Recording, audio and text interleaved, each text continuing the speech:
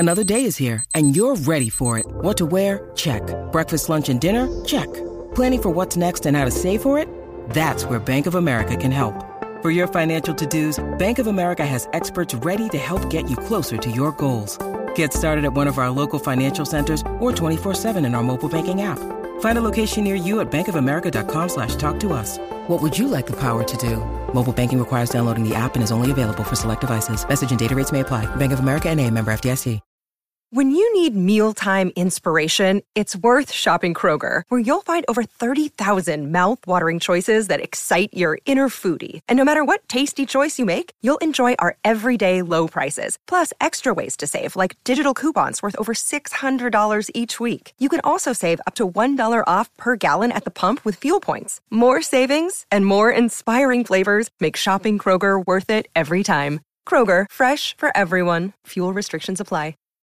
Think you know the Brooks Ghost? Think again. Introducing the all-new, better-than-ever Ghost 16. Now with nitrogen-infused cushioning for lightweight, supreme softness that feels good every step, every street, every single day. So go ahead, take your daily joyride in the all-new nitrogen-infused Ghost 16.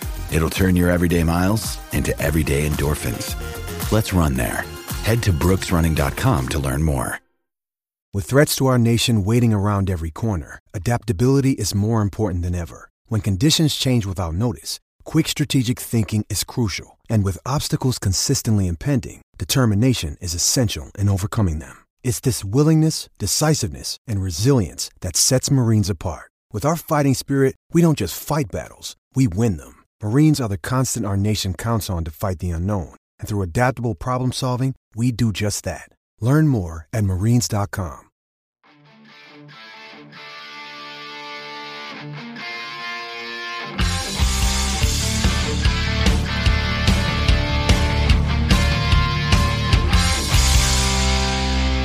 Pittsburgh Steelers fans, what's going on? This is Jeff Hartman, your host of Let's Ride, your Monday, Wednesday, and Friday morning podcast. It is Monday. It is a Monday morning conversation. Excited for this one. We have Jim Wexell of the Steel City Insider joining us today to talk about all things Steelers. Have some really great questions and really great conversation from him. Make sure you stay till the very end, obviously, to get all the information pertaining to the Steel Curtain Network and what you might have to do in the coming days and weeks as it pertains to the Let's Ride podcast. Before we get to Jim's interview, though, I do want to mention we'll talk about Mason Cole being released in the interview. But if you listened over the weekend, and if you haven't, I'm going to tell you to go back and check it out. Myself, Brian Davis, did a breaking news podcast. Our source called us up and said, hey, we got some news and we got some information. Some of that was obviously about the Mason Rudolph situation where he's going to have suitors outside of Pittsburgh, and that's going to be something they're going to have to deal with. The Steelers are not interested in a bidding war with any teams. I get it. But then we heard some names from within the organization that could have some connections. And one of those, I made a mistake. Jimmy Morrissey, who played at Pitt with Kenny Pickett, he was not on a team, but he signed a futures contract with the New York Giants. So unless he gets released, he's not going to be available unless they somehow trade for him or something like that. So still, I want to make that clarification. Our boy Roy Countryman, he's the one that hit me up and said, hey, Jeff, I'm pretty sure this guy signed a futures contract, and he was right. So that's my bad. That is my bad. And make sure you check out Roy's podcast, The Steelers Blueprint, wherever you get your podcast by searching Steelers Blueprint. He's going to do 2 podcasts a week leading up to the draft. You're not going to want to miss that stuff. If you love the Steelers and the way that they approach the draft and free agency, really good insight from him. And I do thank him for calling me out on that. In the meantime, we have Jim Wexell of SteelCityInsider.com. You've heard him on the Steel City Insider podcast on the Steel Curtain Network, but it's time for me to pepper him with questions. We'll get to that conversation right after this break. Stay tuned.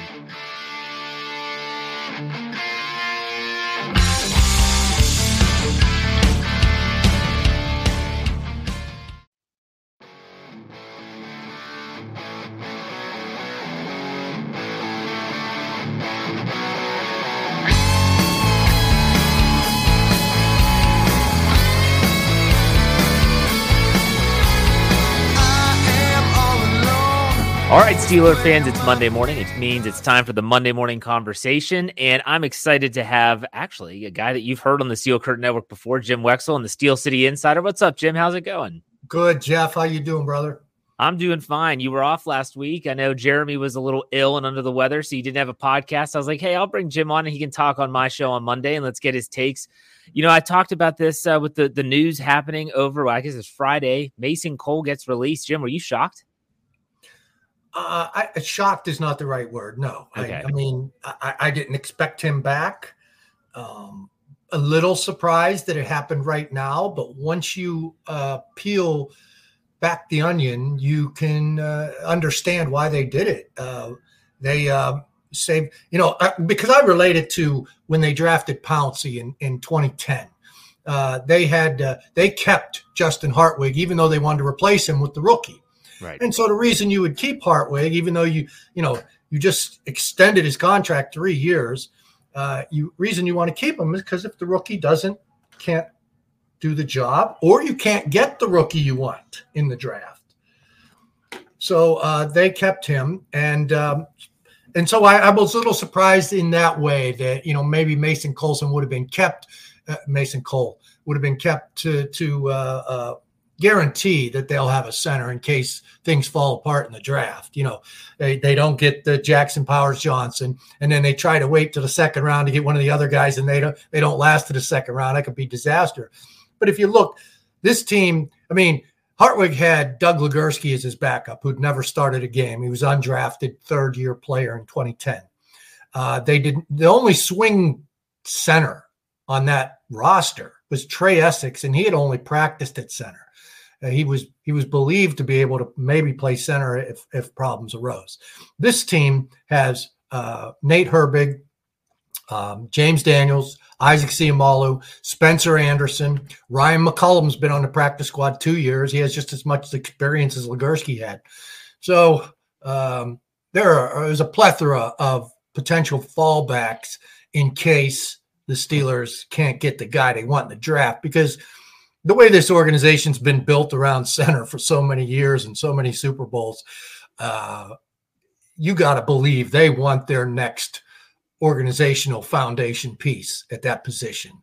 And this is a good year to draft it.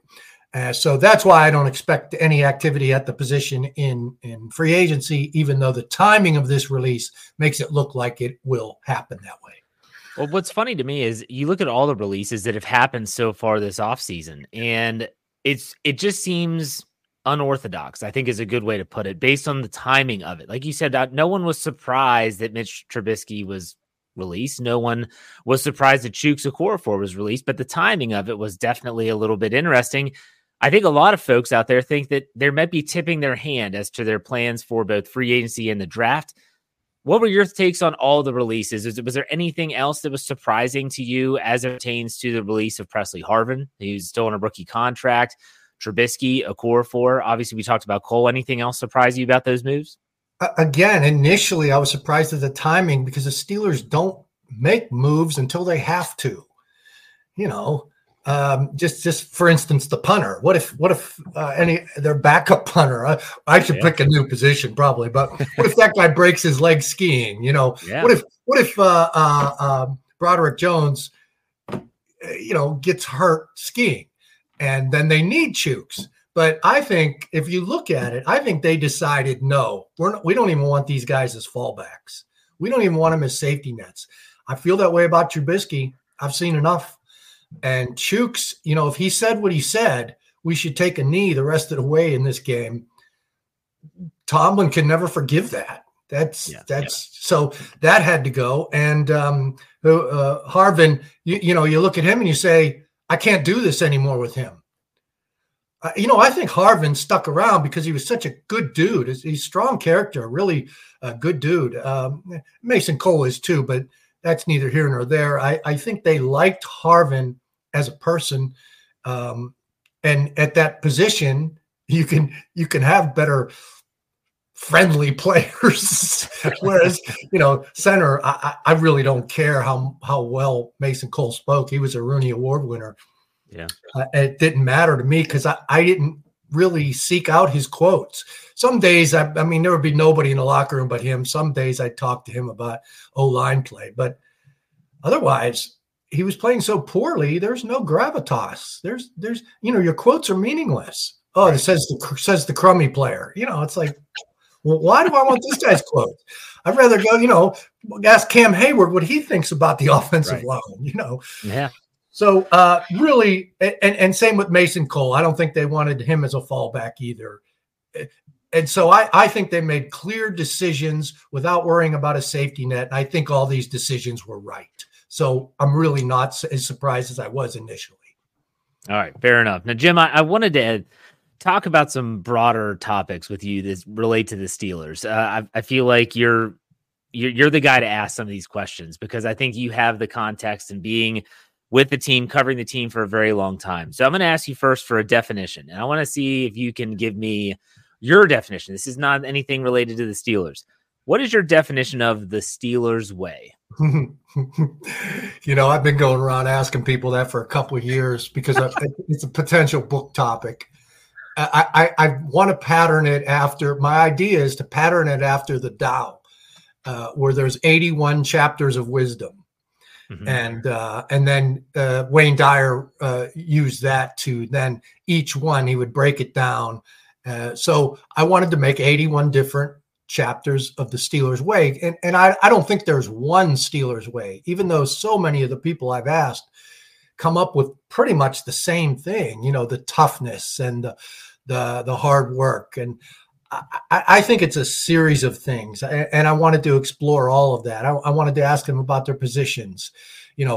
Center is the Steelers way. Having a quality center is the Steelers way.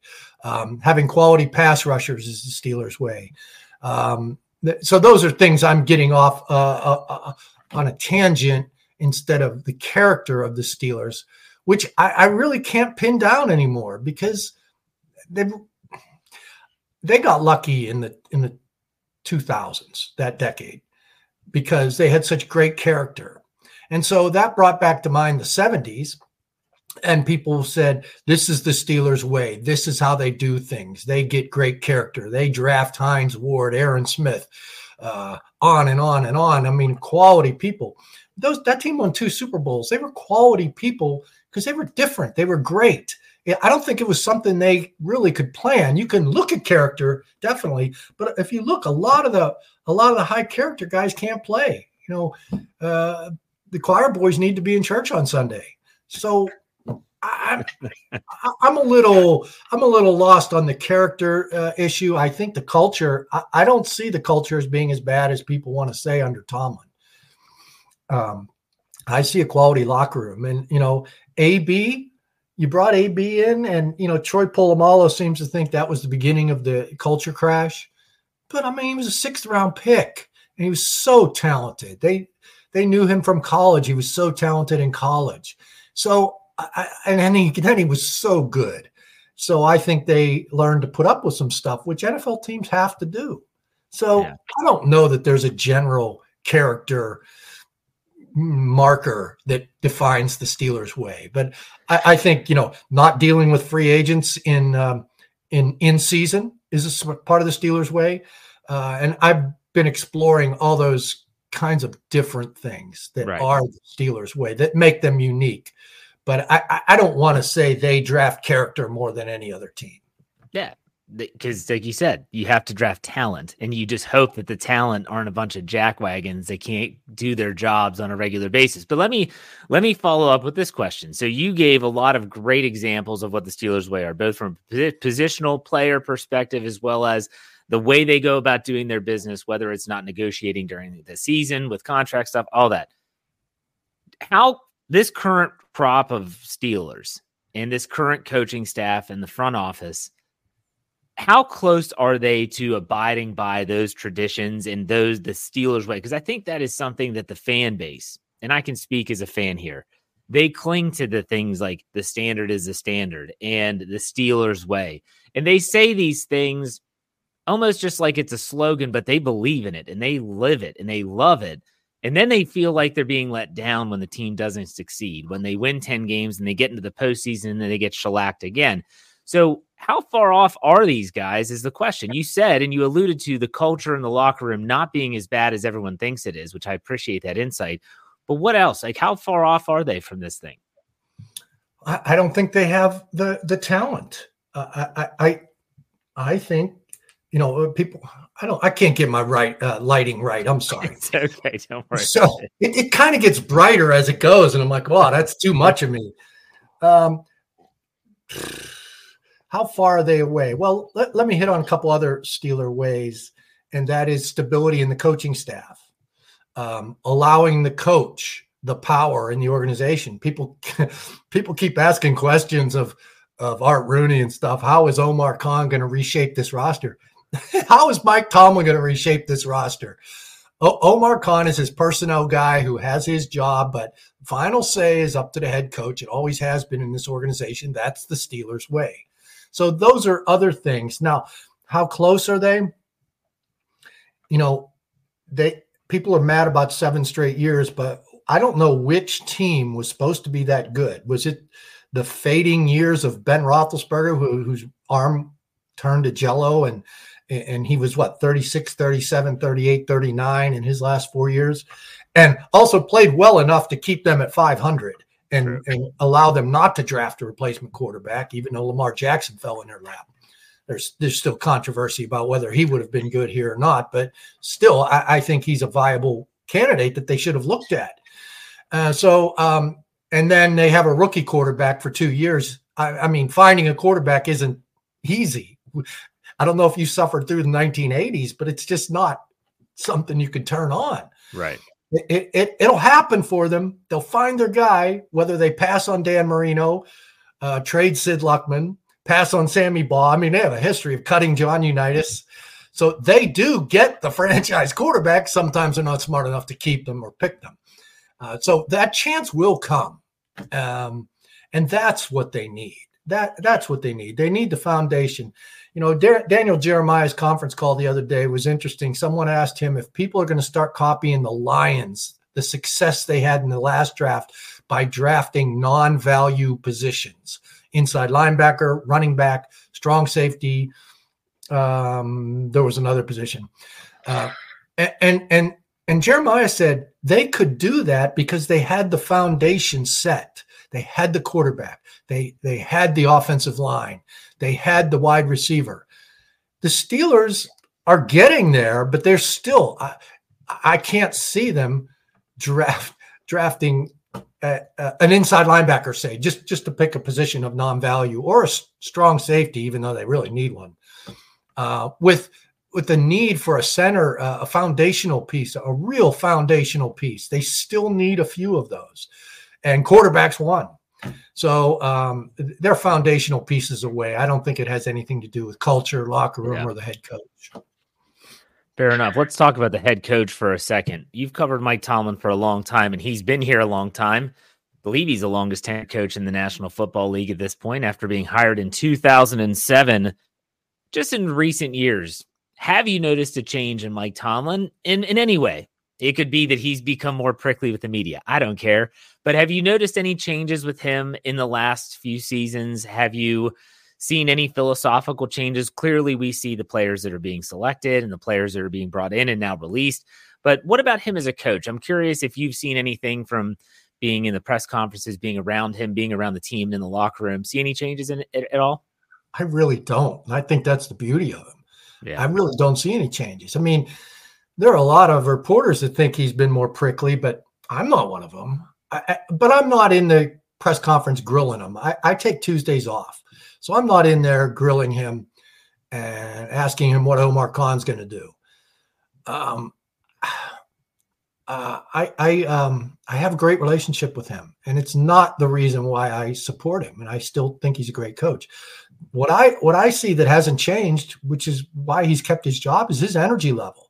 I thought Bill Cowher's message got stale because he was a screamer, and after a while that stops working. But then I was wrong about that. He won a Super Bowl. Yeah. So Mike Tomlin has that energy. His messages are always interesting. He keeps that team at attention. I don't see what people see when they say he's lost the team. His message is dull. He's lost energy. Man, he has not lost energy. You watch him out on the practice field, and that's important for a guy that's been there how many years.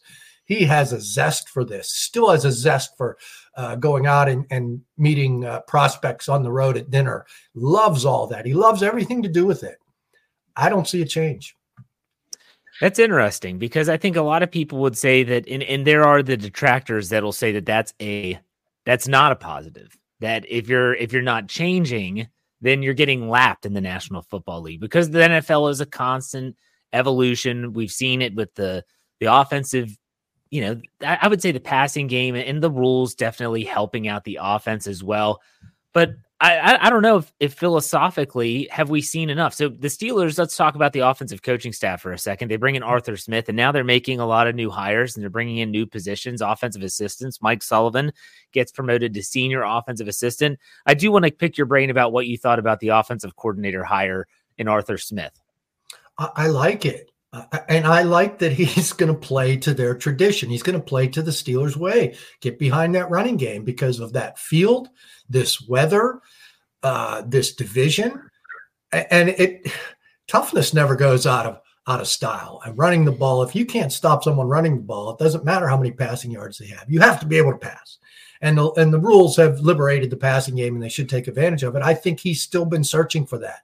I think he wants to keep that power game identity, and now he's working to Tomlin's working to find the right mix of passing offense, because offense isn't his bag. He's a defensive coach, and that's his defense. And that's one change. When he changed from LeBeau, he got tired of watching that 3-4 zone blitz with its cover 3 corners giving big cushions, getting ripped apart by Tom Brady. I mean, teams figured that out. You just need some accuracy, and you can pick that cover 3 apart all the way down the field. So he got rid of LeBeau and installed his cover 2 that he was coaching in Tampa and Minnesota, and more 4-man rush, less nose tackle, which only fits today's game. He's still finding his way with that stuff. He hasn't had a LeBeau-like season as the de facto coordinator. So in those ways, I think he's still searching, and I think he's energetic enough to find something. And I have hope for Arthur Smith. I think it has more to do with quarterback than style of play. Even though I'm excited to see somebody other than Matt Canada coordinate this offense. Was that why was that such a? Was he? I mean, you can say it now because I guess was this dude? Was he a total jerk in the? I mean, there's been reports of him being an absolute clown in the facility, and I don't know if you've ever seen any of that. Based on the fact that he was brought back for a second season, it couldn't have been that bad, right? I had a dinner with him, and it was fine. I thought I saw some social awkwardness. As a guy who sits in a dark room and watches tape for 12 hours every day, might be a little socially awkward. And so I don't know. I think that was missing. I don't know how self-aware he was, but I didn't overall jerk. I didn't see that. And I haven't been digging around people who work behind the scenes to find if he was a jerk. So, okay, fair enough. I mean, I think they kept him because when he started, he was coaching a 39-year-old quarterback who had undergone drastic arm surgery, and there was no offensive line for Ben. And, Ben was great to get rid of that ball as quickly as he did. But then when teams locked onto that strategy, they were done. Yeah. And then Canada had to coach a rookie quarterback. And Trubisky failed, and the rookie quarterback was a rookie. So I think that's why they brought him back for a third year, just to be fair to him, because he really hadn't been given a shot with a viable quarterback. And then the third year fell apart. And so we all knew, well, you used your Steelers' patience, you used your Steelers' way with that guy, and it didn't work out. Move on. Yeah. I don't think the patience really cost them or Pickett. I don't. Okay, that's fair. And so I want to bring up something, and this is before we go to a special segment I want to do with you at the end of the show. You've been a great friend of the show. You've been on my show several times, the Let's Ride podcast. And I asked you the last time you were on the show, this was prior to 2023, about Art Rooney II. And I said, what's he like? And you just said in your answer was, he's a lawyer. Like, that was your answer. He's a lawyer. That's a good answer. It was a good answer. I remember. That's why it's a good answer. Now, I've read your books. You can see some of them on the shelf behind me. And it's funny because you had the Chief, the lovable loser. Then Dan Rooney comes in, and Dan Rooney was different. I mean, I don't know how to describe Dan Rooney. I was not around him. I've only read about him. But then there's Art. And I think Art Rooney II, like you said, he's a lawyer and he just kind of does his thing and he's there, but he's not as visible maybe. I don't know. What's the perception of this guy? And I know that you said he's a lawyer, but there's a lot of people that are wondering, is he more of the lovable loser than his father, Dan? Do you have any thoughts on that? I don't see that. And, I don't know that it's fair to paint the Chief as a lovable loser, the way he could gamble. He went to the track. Maybe just in football. He was as sharp and cutthroat as they come. I think he was just, he had his duty was to make this franchise survive. He had wanted to move it. And the Washington Redskins owner talked him out of it, said, this is a great football town. Things are going to happen when you get players. So it kept him in the 40s. And I think he just wanted to get the job done. And then when Dan came in, Dan had his brains and his cutthroatness, but also his warmth. Now I don't want to say Art Rooney too is cold. He's not a cold fish. He's a lawyer. I mean, he's smart enough not to open up his feelings too much like his father and grandfather did. They were warm, embracing Rooneys, and they would give you wisdom no matter who you were or what your problem was. Come talk to me. And they would provide you with some wisdom. And I can't speak personally about the Chief. I never met him, but Art isn't as approachable. But when I see him, I mean, he's warm enough. He's warm enough. Yeah. But that's always been the perception, especially when he first came along as team president. What's he like? And someone said to me, his wife doesn't even know. So it's not that cold. And I think, this is just somebody that doesn't know his wife and family. I'm just, right. I think that's just how the answer was given to me by one person that worked in the building. But there was that withdrawn, calculating look, appearance. And I don't know that it's bad. I wouldn't call him a lovable loser just because he hasn't done what his father did. What his father did was incredible. Starting with Buddy Parker. And even he made a bad hire, Bill Austin. So, his second time was much better with Chuck Noll. Well, I think that, you saw the Chief and he was an outward character and everyone knew about him, whether it was the wins or losses or all that stuff. You have Dan and the success that he had. And then Art Rooney II is just kind of like this figure that he's there and we hear him talking and he goes on television and did his whole circuit on all the local stations and he did his spot with the beat writers and all that. But that's it. Like, we really don't know this guy, not the way we did his predecessor. So it's interesting, but I appreciate your insight. Now let's finish this segment up with a fun segment. This is just your opinion. Okay. So this is like a prediction time, but it's just your opinion. So in no way, shape or form, excuse me, are you speaking for the Steelers or anyone in that organization or even anyone on your website? This is just your opinions. I'm going to ask you a question. You give me your opinion of the topic. Are you ready? Just my opinion? Just your opinion. Yep. That's what my notes column is always titled. There you go. All right. So who's the quarterback one in 2024? I think it's Kenny Pickett. I think that's been pretty much made known. And when they say we want to bring competition in, that holds for every position.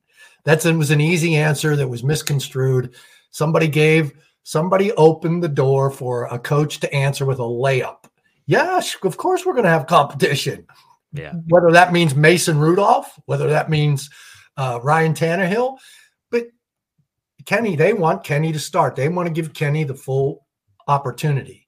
And I think he's going to take advantage of it. I don't think he's as bad as people want to believe. I think last year was a bad year for him all around.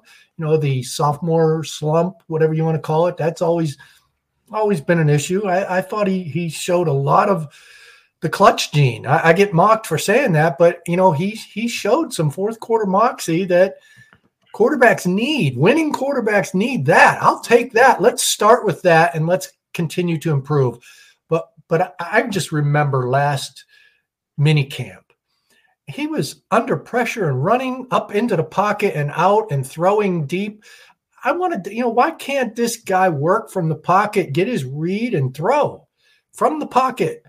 And so I asked Mike Sullivan that, and I said, why isn't Kenny looking as a pocket passer? Why isn't he getting better at his reads? And Sullivan said, we want him to learn to step up into the pocket and use his mobility. I'm like, they're teaching him to do this.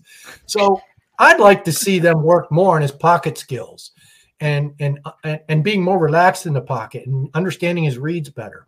So that's what I'm hoping for this year. So I don't know that it was all Kenny's fault. And didn't I just 5 minutes ago say that their patience didn't hurt Pickett? So maybe a little bit, but all right. Follow up to that. Do you think Mason Rudolph is back in 2024? I think so. I think, Mason's saying that he's going to test free agency, and he's only smart to say that. Yeah. But I think the Steelers want him back, and I think they'll get him. Ryan Tannehill's interesting as well because he's 36. Isn't he 36? But but I think he understands now his role would be as a backup mentor type. And I think he would embrace that. Russell Wilson, maybe Tannehill's 34, Russell Wilson's 36. And he would come cheaply, which is surprising, the way that contract is set up. You probably know a little bit more about that contract than I do, but they can get him for vet minimum. So why wouldn't you like Russell Wilson? His stats were really good last year. He's still mobile. But this is a guy that's going to want to start. I don't know that he would accept being the backup. And this would be an example of the Steelers not really wanting competition for Kenny. Right. So I think, if Kenny falters, then they're going to look at the competition. How's the competition doing? But I think they're going to give Kenny every chance and in that way not bring in somebody who's going to demand to be starter or pout on the bench. Yeah. Okay. Next question. Do they pick up Najee Harris's 5th-year option? I think so. That number is doable. I'm not the biggest Najee fan. We know that. But, I mean, you had to be impressed by some of the things he did down the stretch, and he fits that Steelers identity, what they want. So he's a hard worker. Don't get me wrong. I don't know that he adds to the culture because I think he's a bit nasty and when he doesn't need to be. I think he's a bit phony when he needs to be. Those are my personal opinions. I don't deal with the man. But, I mean, I can see his value on the team, and he is a hard worker, and that's all fans really care about. Right. Beyond his he pointed to the offensive line to reporters. He rolled his eyes one time, didn't give a quote, but you could see his intention was to disparage the offensive line 2 seasons ago. And fair enough. The offensive line stunk. But I don't like to see teammates pointing fingers like that. And as he did about discipline at the end of last year, just because it's not a college type atmosphere that he had grown fond of at Alabama, doesn't mean that this team lacks discipline. I've seen Tomlin too fiery on the practice field to say this team doesn't have discipline. And also their penalties, they're always in the top half of the league in fewest penalties. You could fact check me on that and maybe prove me wrong, but I'm pretty sure I've looked it up several times, and they're just not as penalized as people want to believe. They just need a quarterback and finally finish the offensive line. It's true. Before the defense gets too old. It's a tricky one. It is. Well, that's a great segue into the next question, which is the Steelers draft 20th overall in the NFL draft 2024. Do you predict they trade up, they trade down, or they stay put? Oh man, Omar could do anything. That's Omar is a great negotiator, great phone guy. He really proved his value in the tradings last draft. So I'm gonna say trade up a couple spots to get Jackson Powers Johnson. And here's the thing, if they sit tight at 20, they can trade down a few spots and get one of the other 2 centers. Yeah, Frazier or the guy from Georgia, which his name Well, no, I like the guy from Duke. I think a lot of NFL people okay. like the tackle. He's a left tackle who projects as a center, Graham Barton. Okay. So that interests me. And, you know, I know center has to be a very intelligent player like Pouncey. And I look at Barton as a guy from Duke. So he should be smart, right? Frazier, I just love the fact that he's a 4-time state heavyweight wrestling champion in high school.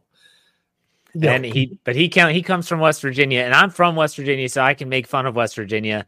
So maybe he's not the smartest. He's coming from West Virginia. At Jeff. I'm from there. I can say that. All right, I'm from Wheeling, West Virginia. So there you go. I can't. I thought you were going to say West Virginia high school wrestling is not nearly as good as Pennsylvania, because I know that. I wouldn't know that. I did not wrestle in high school, so I don't know. All right, last question. Last question. Go ahead. Go ahead. You want to go ahead? Okay. No. Over under on the total wins. Early prediction 9.5. What are you taking the over the under? Oh, man. I had over 8.5 last year, and it was a scary ride.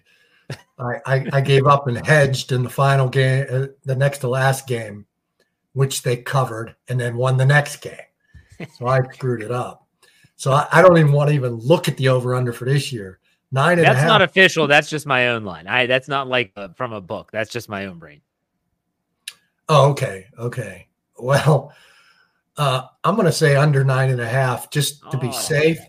Just to be safe, but I wouldn't take that with anything. I mean, they're still building. They're still building, and we just got to see what Kenny has next camp. And the offensive coordinator. Otherwise, I'm just gun shy from last year. I don't even want to think about over under for the season. This team just drove me crazy last year. It was a roller coaster, that's for sure. Now, Jim, I know you've got something in the works. I mentioned your books, Palomalu, which is a phenomenal read. On the Clock was another great read. And then you're Behind the Steel Curtain, I think is what it was called, which was did you not know what was your book about the where you traveled around looking at the fan base? That was Steeler Nation. Steeler Nation. That's another one that Tales from Behind the Steel Curtain. Yes. Which Jack Lambert loved so much he gave me an interview for my second book, a Where Are They Now book, which is much more boring than Tales from Behind the Steel Curtain starring Jack Lambert. So many cool Lambert stories because he didn't call me back. And so the second he calls, I just made a perfunctory phone call to him and didn't expect him to call back, but he did. I said, wow, I'm surprised. He said, I don't normally call people like you back, but I thought your first book was the best Steeler book I ever read. So how can I help you? And so I wrote this kind of dull Men of Steel. It's good, but it's not about the seasons. It's about individual players, what they're doing now. And I took a look at a lot of hidden gems, which only made people mad. They wanted the Hines Ward, Ben Roethlisberger. They wanted those Men of Steel. But it was a Where Are They Now book. And I sent Jack a copy. I said, hey, let's do your autobiography. And he wrote back and said, as I told you, I just read Men of Steel, and I have to tell you, I still think your first book was the best Steeler book I ever read. And no, I don't want to do an autobiography. That's only for great men like Ronald Reagan. And he named like 5 Republicans, only for really great men, And so I've contacted him since, and he has upped his stance to, if I do decide to do an autobiography, you're my guy. Nice. And so he goes, how do you see this working out? How do you see this going down? I said, did you ever see the movie Cobb? He goes, oh, yeah, Cobb with Tommy Lee Jones. That was so good. I said, well, I'm Richard Wuerl. I'm the biographer that Cobb tries to kill, chases down the mountain in a blizzard. And he goes, that's exactly how it would be. Well, outside of the Lambert book, I know you're working on what I hear, I think a Steelers history book, like the history of the Steelers. What's going on there? It's a coffee. It seems like a coffee table book. A publishing house contacted me and asked me if I would do 160 vignettes with pictures. So I assume it's going to be, and it's going to sell for $42. So I think it's going to be a big old coffee table book with pictures and vignettes that capture the history of the Steelers. and I'm at out of 160, I have 145 done. I'm ready to write the 2010 AFC Championship game where they lose Pouncey and then lose to the Packers because they couldn't handle the Packers' backup nose tackle, Doug Legursky replacing Pouncey. It gave up the pick 6, which was one of the key plays in that game. So Pouncey was a real loss. So those are my next 2 vignettes, and then I'll be left with 13 to cover the final, 14, 15 seasons. Yeah. But it's funny. After I finished – I finished 2 books, Polamalu and the draft book, on the clock in a row. And then a publishing house bought the Polamalu book and was going to release it in paperback. So all I had to do was touch up some stuff and send them that entire package. And my work was done for the spring. And so I'm looking at a 3rd consecutive book and really not doing any work. So I went to the Pro Football Hall of Fame in Canton and went into the library. I know the research guide there, and he lets me in and he gives me access to all of it. And so I just started making Steeler notes. I would spend 3 nights in Canton and just absorb the entire history of the Steelers. And I've known most of the history, and I've been through all these newspaper clippings, but I wrote down, because I had 3 or 4 books in mind. Oh, this would work for Steelers Way. Oh, this would work for the Blitzburg. Or this would work for my linebackers or Lambert book. See, if Lambert finally begs out of this, I'll just make it all the linebackers. So I've been talking to linebackers too.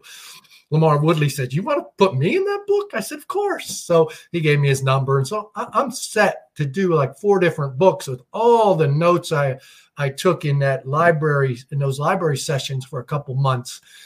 And then I went home and ordered all the Steeler books. I reread Rooney, reread Dan Rooney book, the Art Rooney book, the Art Rooney Jr. book, the Shazier book, Cordell Stewart, you name it, I read it. Yeah. And then I kept taking notes and say, for this, see page 39 of the Bettis book.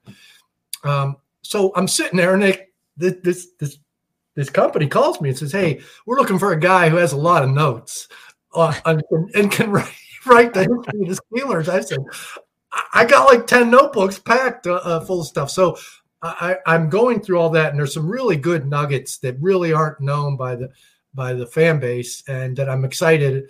And it makes they only want 250 words max on a vignette, and all mine are like 249. I've been condensing. I could write some for 150. They say 150 to 250. I can't do that. I got too much. I get too excited when I do these vignettes. So I think it's going to be a pretty cool book. Cool. That's awesome. And Jim, tell everyone where they can find your work at Steel City Insider. We have a subscription site at Steel City Insider. And what I try to sell is I'm going to be the guy to calm you down. I mean, when some minor news breaks and morphs into some huge locker room catastrophe or drafting foul up, I'm like, wait, hey, this did not happen this way. Take it easy. Everything's going to be okay. So I'm not a clickbait guy, and I'm like the anti-clickbait guy. So I work on understanding and sources and what's going to happen. And we've got an answer man coming up early March, and people love that, especially before free agency starts. So that's my subscription site, and my books are on sale at jimwexell.com.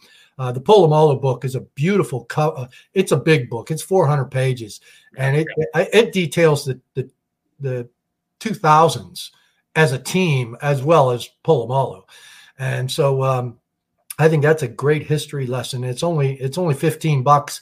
I think the paperback costs more on Amazon. I'm not selling that, but I have hardcovers, and they're beautiful, and they're great gifts, and it's $15. I highly recommend those. But thank you for letting me. Thank you. That's at jimwexell.com. But thank you, Jeff. No problem. Thank you for taking the time and being on the show. Make sure you hear Jim on the Steel Curtain Network Podcast Network. He will be on with the Steel City Insider and Jeremy Ritz, so make sure you check him out. Jim, thanks for your time. I do appreciate it. Oh, you're welcome. I hope I didn't babble too much. No, you're good. Thank you, Jim. Okay. See you. All right. Thanks, buddy. And a big thank you to Jim Wexell for taking the time, as he always does. I feel like he joins me at least once an off season, and he's very generous with his time. I appreciate all his insights and his thoughts on the Steelers, and I hope you enjoyed it too. Hope you're off to a great start to your week. Be on the lookout for the Tuesday Mailbag podcast.